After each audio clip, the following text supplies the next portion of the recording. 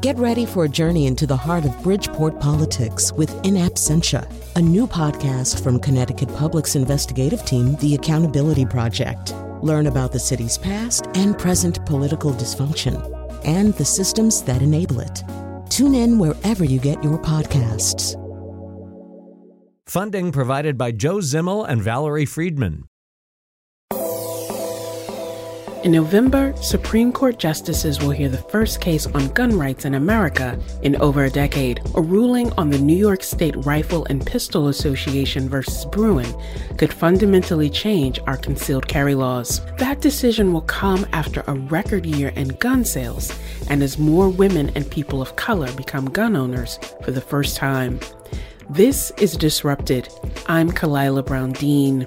Today we're listening back to a show that aired in March when we learned that gun sales skyrocketed during the pandemic. And although gun sales have dropped in 2021, they are still higher than pre-pandemic levels. The largest increase in gun purchases in 2020 was by African Americans. Later in the show, we'll dig deeper into those numbers and we'll talk to a legal scholar who argues that the Second Amendment doesn't equally protect people of color. But first, we want to explore gun culture here in Connecticut. Will Hampton joins us now. He's chapter president of the Black Gun Owners Association of Norwalk and owner of the Gullah Warriors Gun Club in Lower Fairfield County. Will, welcome to Disrupted. I appreciate you. Thank you for having me. Thanks so much. Now, you've had your pistol permit for over 20 years. Talk to us about what made you decide that you wanted to take that step to become a licensed gun owner. Initially, it was an interest in the shooting sports, which is the fun, not so self-defense centered side of it. But also, prior to graduating high school, buried two best friends to gun violence and also had a gun, drawn on me, my brother, and my two cousins once while we were just minding our own business. So, coming to the conclusion early that we don't live in a perfect world. There's a lot of discussion in the U.S. about gun culture. And for me, as someone who grew up in the South, what gun culture looks like there is quite different from what we may encounter in Connecticut. And you just talked about the enthusiasm and gun sports, but also safety and protection. So what would you say gun culture looks like here in Connecticut? We can't negate or neglect, what violence takes place in certain cities. That's an issue and it's sad, but it definitely correlates with lack of jobs and opportunity. It's no coincidence that, some of the highest crime-ridden areas are also those who with the poorest education. They don't make as much. The median home income is the lowest in the country. And for places like Detroit, a definite spike in crime the minute jobs left. So that's definitely one side of it. But gun culture is, fun. It's target practice. It's, competing, learning about safety, learning about different platforms. Most people start with a pistol, then they graduate to either a rifle or a shotgun. Just at the, we have a Sunday gun day every second Sunday of each month. And two of the sisters fell in love with a shotgun and a 12-gauge shotgun at that, because a lot of times there used to be a lot of negative connotations with what caliber a woman can or can't handle. And I don't really buy that. I was raised by my mom and my grandmother and they're tough. So I didn't buy that at all. So, they fell in love with the 12-gauge shotgun and it's all just practice, safe technique and form. So they're ready to skip pistols and just go, they're pros now in their own head. But we have a lot of fun. We talk about, especially a lot of people now that are coming to me, because I'm also a firearms instructor, about race and the issues that have been revealed. I don't think it's anything new, but that have been revealed in this last year. So I want to talk about these sort of new trends that we're seeing over the past year. But I want to go back to something that you just said about being an instructor. Why the move from being an enthusiast to now owning a gun club, being an instructor, and opening up membership to people who want to do this safely, but also want to be a part of a club? I thought the concept of a club was always cool. I just never looked at it as being something locally that At first I was looking to join, but I didn't see, when I first had these thoughts, there were no NAGA or BGOA. So it was just kind of like getting together with fellas that also have their permit. But, with me really taking that step was in direct response to the Ahmaud Arbery situation, which involved retired police, but they were protected literally by the local prosecutors, and just that the way it was handled was as if we were still living in the 30s. And it was then where I came to the conclusion that certain aspects of this government society does not have my best interests at hand, even when the right thing is done. Same with Philando Castile. So I knew how many people I can count on one hand who had the permit, and I know how many conversations I've had with our people in regards to their fears, concerns, and drawing more attention and things like that. So I really wanted to walk the walk and dispel some of the myths. And the Ahmaud Arbery situation, him running and minding his business, by day I'm a personal trainer, so that could have easily been me, and that resonated with me big time. So I figure instead of just go on rants online, I'd rather do something, at least on a local level. So NAGA, for our listeners, is the National African American Gun Association. And when most people in this country think about a gun rights organization or a group of people who want to use that, they think of the NRA, the National Rifle Association. But you're mentioning these two national organizations that you've started, local chapters, who address both the social context for African Americans, but also that sort of camaraderie of understanding how these things overlap. Why was it important for you to start a chapter that focuses on African American gun owners? Because it's a different experience for us in this country. A lot of our plight, things have changed a lot based off of us taking up arms. It was one of the only forms of protection against the Klan. Rosa Parks chased the Klan away from her porch. A good amount of times we never hear that part. As we discussed before, when Black men got the right to vote, it was Black women surrounding those voting booths with guns and firearms to fight the Klan off. A lot of the legitimate legislation that came following, like the Black Panthers, and a lot of their stances, came based off of a fear that needed to be created, unfortunately, for us to get the rights and respect that, we're still kind of fighting to have. So locally is just a continuation of that discussion, that fight, and making sure that, we take our safety into our own hands, whether it's on an individual level or as a collective. We saw a 60% increase in Black gun ownership in 2020. And some of that is driven by the things that you discussed, the historic nature in which many Black communities felt unprotected or unsafe, but also the changing disruptions of this pandemic that made some people say, I need to do something differently.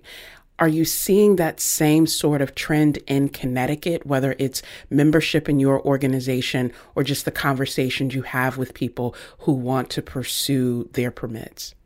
Definitely. A lot of the membership is driven based off of the revelations of this previous administration and year.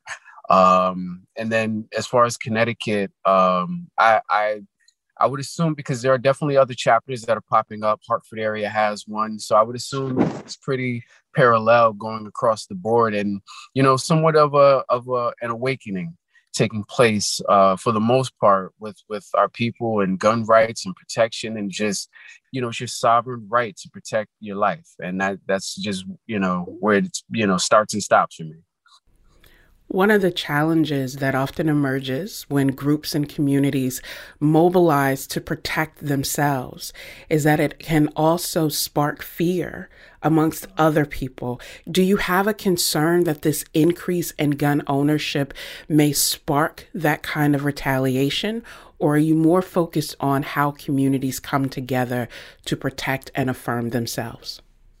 More concerned with how communities come together to protect themselves. I really don't care.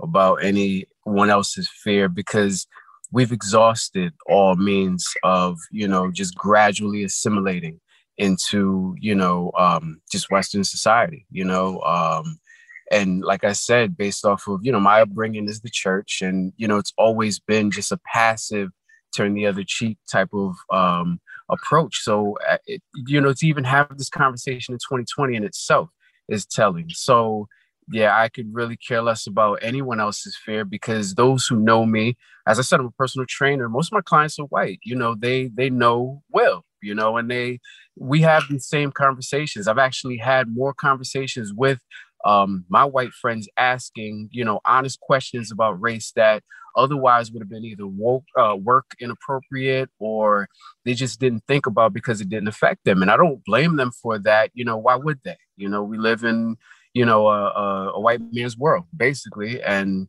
it's truly about us, with love for everyone, but it's truly about us right about now. One of the benefits of many that have come out of these disruptions during these pandemics is that, as you say, we're having more conversations, not just conversations with people of similar backgrounds, but across the lines that traditionally divide us. What's the conversation that you have with young people who see the spikes in violence happening in Connecticut and across the country, who shoulder this fear that their very body or their very presence may be viewed negatively, or that they fear for their lives? What's the conversation that we should be having with young people around guns and gun safety? First of all, I think the conversation should be centered around their most powerful weapon, and that's their mind. And knowing that whether from a self-defense standpoint, walking away is always the first and most important option. But, when people we love spewing how our ancestors died for this, died for that. No, they died for you to be able to walk this planet fearless. So, doing what we have to do to protect ourselves, to start, investing in our own and things like that needs to be, the main focus. Violence on the gun violence side, that isn't going anywhere anytime soon. But us, coming together as a community, creating our own businesses, jobs, corporations, and then employing those same very individuals has a huge potential to change, our realities as we know it. There's a huge buy back the block movement going on in a lot of different cities, and I'm loving it because, it's kind of offsetting the gentrification that is definitely taking place in like my city, Norwalk, and a lot of surrounding cities. Will Hampton is president of the Black Gun Owners Association of Norwalk and owner of the Gullah Warriors Gun Club in Lower Fairfield County. Will, thank you so much for joining us today. No problem at all. Thank you. Coming up, we'll dig deeper into some of the statistics we heard earlier in the show, and we'll hear how the Second Amendment often fails to protect African Americans. This is Disrupted. Stay with us.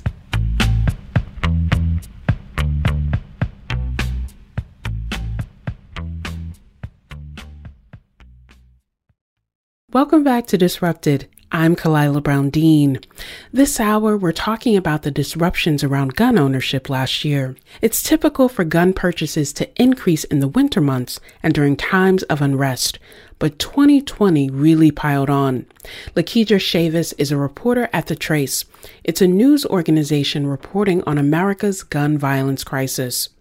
She told me that 2020 was a record year for guns, with about 22 million legal purchases.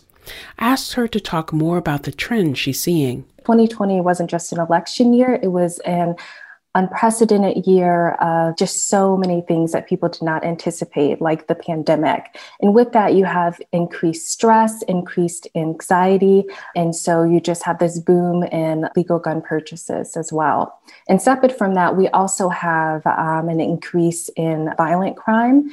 And, I think it was just a mix where people felt like their safety was really compromised. There was so much job insecurity, housing insecurity caused by the pandemic. And it's really too early to tell if any of this is related. So legal gun sales and the violence that we were seeing. But both things, did occur in a way that I think shocked reporters covering this issue, as well as researchers and policymakers. There's a lot of fear and a lot of vulnerability for a number of reasons being felt widely across the country.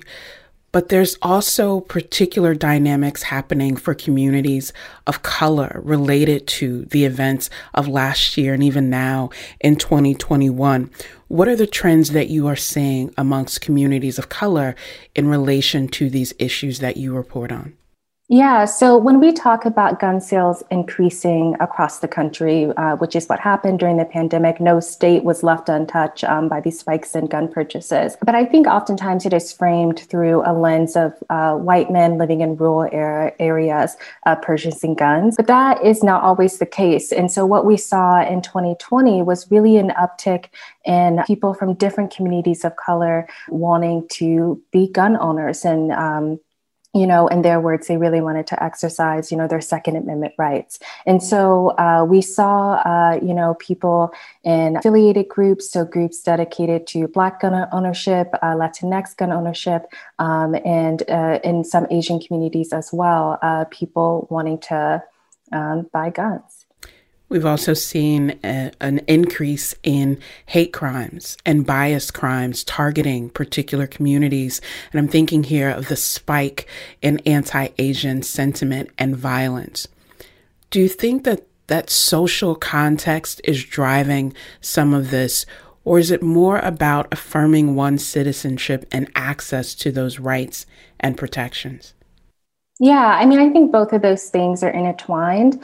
And for the increase in hate crimes against Asian communities in this country, what one of my colleagues reported early on in the pandemic is that in certain parts of the country, gun store owners were really seeing an increase in people from Asian communities wanting to purchase guns, and they were very scared. And when you look at the context in which this was happening, you had a presidential administration that really spewed very, racist things about the coronavirus and its origins. And so it's not surprising in some ways that we're seeing this increase. And the number one reason that people want guns in this country is for self-protection. And that has been the most common reason for decades now. It's interesting how racial and ethnic identity shapes access, but also shapes purpose. I think that we have a racialized notion of, white men perhaps engaging in this for sport and for enthusiasm, and for communities of color, it's more about protection. But much of your reporting also focuses on the negative outcomes of this, the spikes, as you say, in violence, but also the dramatic increase in people who are dying by suicide as the result of guns and gun violence. What are you seeing in your reporting? Yeah, so it's really hard to connect legal gun purchases that happened last year to the violence that we're seeing. So in some ways it's separate because guns that might be used in a crime later on tend to be, at least in Chicago, I'll say, tend to be about a decade old. But what we also saw this year in Chicago was a, spike in suicides among Black people in the Chicago area. And that is also something that people weren't anticipating. And when we look at just suicides in general across the country, the common method used is often with a firearm. And that is because firearms are just so deadly. It's very, very hard to come back from a firearm injury. So it plays a huge role in suicides as well. Let's talk a little bit about Chicago, because Chicago often comes up in national conversation, but it comes up as this throwaway example of look at Chicago. And it doesn't really address the people of Chicago and the conditions that people are navigating. what's happening in the city that you think, or from your research and your journalism, what's happening in Chicago that may be leading to some of these spikes? Yeah, so when we talk about things like gun violence or mental health, I think it's really important to talk about all of the different issues that make violence more likely. So things like poverty, things like unstable housing situations, job attainment, wealth attainment. When you don't have the resources to make all of that possible, it puts you at a higher risk of not only victimization, but perhaps being a perpetrator of violence as well. So when we talk about Chicago, it's important to remember that this is one of the most segregated cities in the country. When we see things like gun violence and mental health crises that are happening, we see it in the same areas of the city over and over again. And then you throw in things like the pandemic. The first wave of the coronavirus really devastated communities that were already highly affected by violence. So what's being done? What's being done to address this in Chicago or perhaps in other parts of the country that are grappling with these same challenges? Yeah, so one of the interesting things that I noted last year was just the increase in reliance on street outreach workers. This is sometimes referred to as violence interruption. So you really had cities relying on people who are considered sort of credible messengers in their community. These are people that, at least in Chicago, they often grew up in the neighborhoods that they now work in. Sometimes they have had very close experiences with gun violence, either as a victim and or as a perpetrator. And they are now trying to make a difference in the communities that they serve. And so what you saw during the pandemic is that they took on things like COVID outreach, letting people know that this virus was real and how people could protect themselves, as well as lately training outreach workers to spot signs of domestic violence as well, in addition to all of the other work that they've been doing. And I will say that street outreach, especially in Chicago, is not new. It's been around for several decades, but during the pandemic, you just really saw a reliance on, from government institutions on these workers, because they were the closest to the ground and they really could say, what was happening, what people knew, and what resources that they needed. There's been a lot of concern about, not just in Chicago, but across the country, about young people not being in schools. How are these organizations, whether it's the street outreach workers or other community organizations, how are they connecting with young people?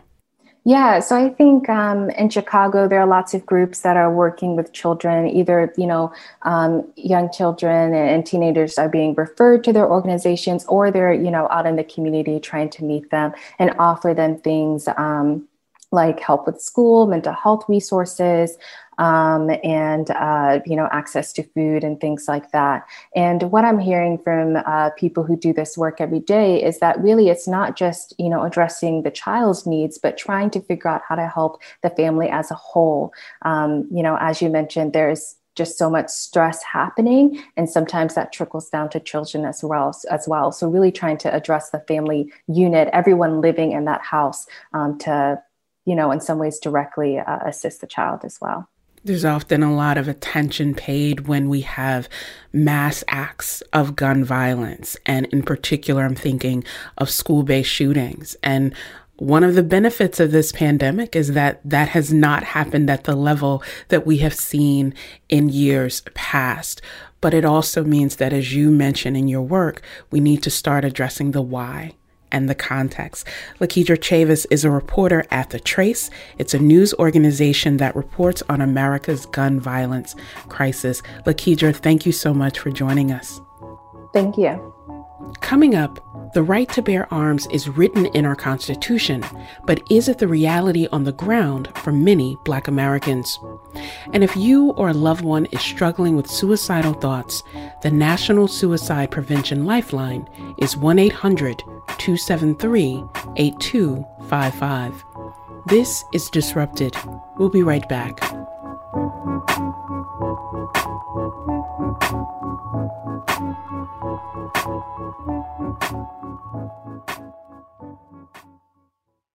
Welcome back to Disrupted. I'm Kalila Brown Dean. 2020 was a record year for gun purchases, but it was also a year of racial reckonings.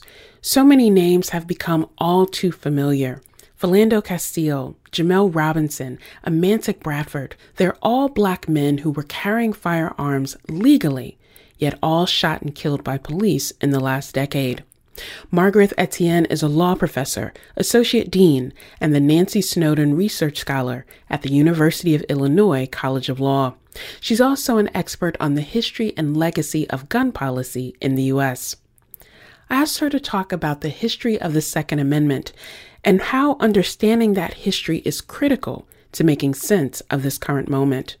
So the Second Amendment, obviously, it's part of the Bill of Rights, and it guarantees the right to bear arms. And there's questions about who gets to bear arms and is it an absolute right?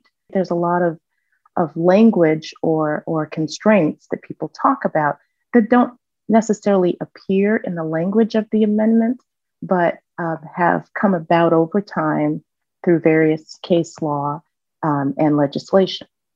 And there's a very long history to the idea of gun ownership that well precedes the Second Amendment itself.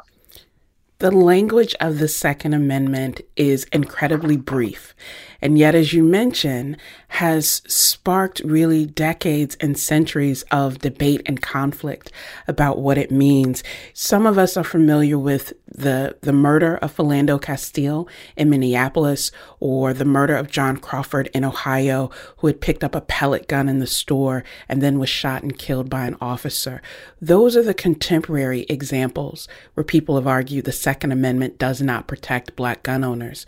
But you say that there's a much longer history of having that unequal protection. What's that bigger picture and that historical background that we need to know? I think I should start with a clarification that we as lawyers, as law scholars, often notice that there's a difference between the law as it's written and the law as it's practiced, how we think about it, the law on the ground.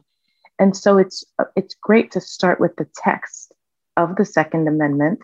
And of course, the text itself says nothing about restricting the rights of African Americans or any particular group from owning guns.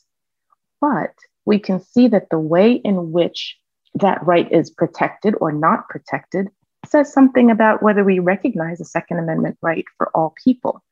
And it's clear in the examples that you raised, the more recent examples, but also historically, that Blacks have not traditionally had their Second Amendment rights protected. So they exist on the books, of course, but they're not necessarily recognized. And so historically, from the very beginning of this foundation of this country, as I was alluding to before, the rights of gun owners have been quite racialized. The idea that guns were rampant and everyone owned a gun at the founding of this country is not accurate. In colonies in general, the Crown, in this case, that the colonizer, the British Crown, has reason to want to limit gun ownership within the colonies. Colonists who came in appealed to the British Crown, to the government there, saying, we actually need guns. We need guns because we have different constraints, different issues than other colonies might have. We've got the indigenous population, we've got the Black population, we've got indentured servant, the poor white population. And in order to maintain some control, we're going to need to be able to bear arms. And so from the very beginning, the idea that some people could own guns in the colonies and some people could not own guns was very clear. Moving forward, there's still a long history, particularly dealing with African Americans who were, of course, restricted from owning firearms, and their rights were limited in many ways that go far beyond the Second Amendment, as we know. But that started to change over time. Particularly, we see a shift in the Civil War, where for the first time, Blacks were fighting for the Union, for the United States Army, and were armed and allowed to be armed. And that site, I imagine, was one of the scariest sites that a sort of Southern slave owner would encounter, right? As a Black person with a gun. I find that history both fascinating and infuriating. The notion that the colonists said they needed guns to protect from these external threats posed by indigenous nations and from Blacks who were in the colonies at the time, and that there gradually becomes greater acceptance once those soldiers are taking up arms in order to preserve the Confederacy and to protect that interest. But that difference between who poses a threat versus who deserves to be protected, as you said, persists. And one of the things that also appears in your work is this notion of how people respond to movements and respond to demands for freedom. How then has the Second Amendment been used to stop movements or to deter people? You mentioned some of the slave rebellions. How has the Second Amendment been used in that context? So at that point, during the time of slavery, there wasn't really a case made that Blacks had a right to own guns, or that the Second Amendment applied to them. So this was not necessarily a shift between the law on the books and the law in practice. What we saw was that shift started to occur when, in fact, it became clear that Blacks would be recognized as full Americans with all of the rights. There was a strong disconnect between that historical experience of not seeing Black people own guns lawfully to seeing Black people own guns lawfully. And yet, this almost national memory of the fact that if a Black person is owning a gun, there's something gone amiss. There's something wrong with that.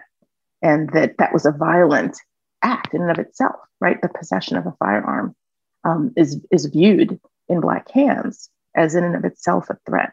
Whereas we don't necessarily see that being the case when a white American, for example, is owning a gun. Now, I'll say that the idea of gun ownership and the restrictions that ought to be placed or not is a controversial subject. So, of course, there are many people who see anyone with a gun as a threat. But among those who petition for and champion the rights of gun ownership, oftentimes Black folks are left outside of those appeals and those petitions. When we think about the NRA and their very strong advocacy for gun rights across, historically, and the sense that oftentimes African Americans have felt very excluded. Those who want to own guns lawfully have felt very excluded from that movement, and have started gun ownership associations of their own. In fact, in the last year or two, what we're seeing is a massive increase in membership in the National African American Gun Association. And what we're seeing is increases 30, 50, 70% increased membership in those organizations. And in part because many of these people don't feel welcome, haven't felt welcome in the NRA and that movement. The beauty of the Constitution is that it is a living document, that there's always this debate over interpretation. But there's also, as you say, this difference between rights on the books and rights in person. And often the person who gets to decide those rights on the ground has a sense of power that others may not. And we add the layer of race that really makes a difference. Professor, a lot of people talked about the January 6th insurrection at the Capitol and how differently that may have looked if the people engaging in those treasonous acts had been African Americans. And would the response be different? So I'll ask that question to you. Do you think that the response would have been different? Or do you think that the question that we should be asking is more about why certain people are allowed to present in that way and others are not? Obviously, we're engaging in a bit of speculation, but if asked to go down that route, I have no doubt that the response would have been quite different had the group of insurrectionists been largely people of color, Black or otherwise. I think the response would have been different. I think it never would have gotten as far as it did. And I think the reaction post January 6th would have been quite different as well, in terms of the not only the prosecution, the arrests, but the public response and outcry would have been far, far greater. And we would have seen the impact of that for many, many years to come. And we can see that playing out. So even in some of the examples that you mentioned, we have examples of African American, mostly men in these cases, owning firearms, licensed gun owners who, when seen in public, for example, in a mall or in a nightclub, as soon as they are viewed with a firearm, the assumption is that they are the villains, they're the bad guys, they're up to no good, and that they must be stopped. And not necessarily stopped and questioned, but stopped and killed, assassinated in a sense. So I think that we have some evidence that folks are being treated very differently.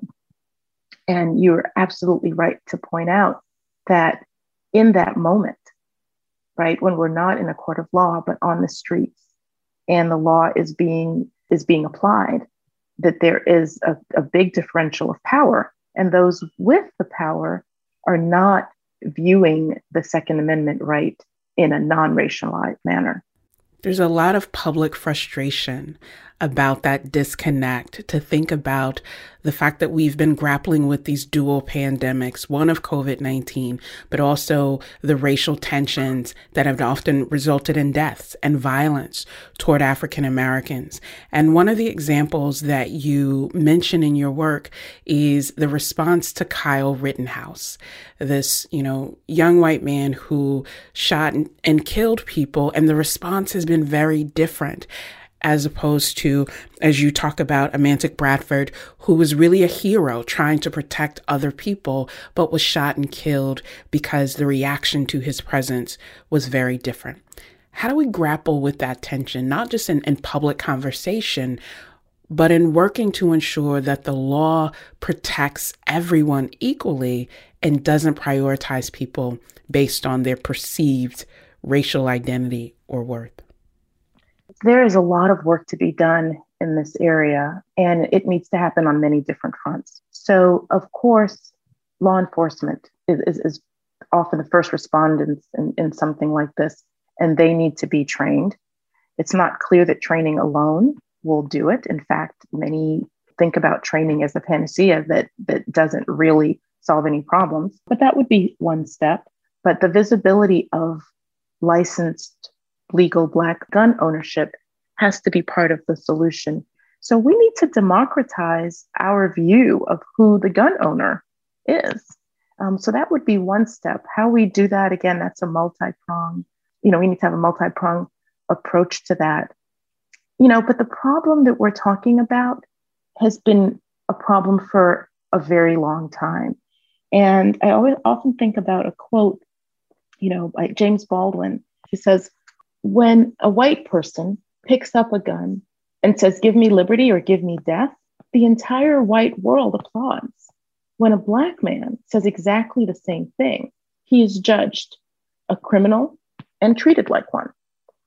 And that quote was true then, and it's true now. And it's hard to imagine a world sometime soon where that's going to be different. When we think about the role of the courts in not just protecting the Second Amendment or interpreting the Second Amendment, but really affirming the meaning of citizenship in the United States, is there a particular issue or set of issues related to the Second Amendment that you think we should expect the court to take up, or that you would want the court to address? I would say that the concept of the Second Amendment and thinking about really gun control laws right? Because that's where much of the debate is what is an appropriate level of gun control that violates or doesn't violate the Second Amendment. And I would think that the courts can think about whether or not gun control, the history itself of gun control laws should be part of the way that we view the amendment and what those gun control laws should contain. As I mentioned, gun control laws preceded the framing.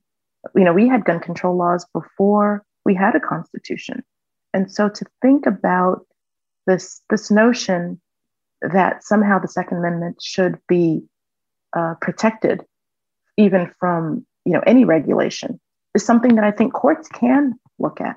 And to add to that, the equalization of the application of the amendment is really, thinking about how equal protection might apply, for example, to the Second Amendment in terms of how states and how law enforcement agencies conceive of the Second Amendment and go beyond the text to see how they actually enforce it and how it's applied, how they enforce the gun control laws and how those are applied would be things that can be done.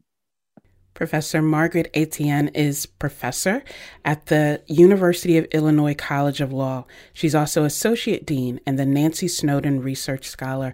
Professor, thank you so much for joining us today. It has been my pleasure. Thank you very much. This episode was originally produced by Daniela Luna and Anna Elizabeth. The rest of our team includes James Scoble-Wolf, Shekinah Collier, and Katie Tolarski. Our interns are Abi Levine and Dylan Reyes. I'm Kalila Brown Dean. Thanks for listening.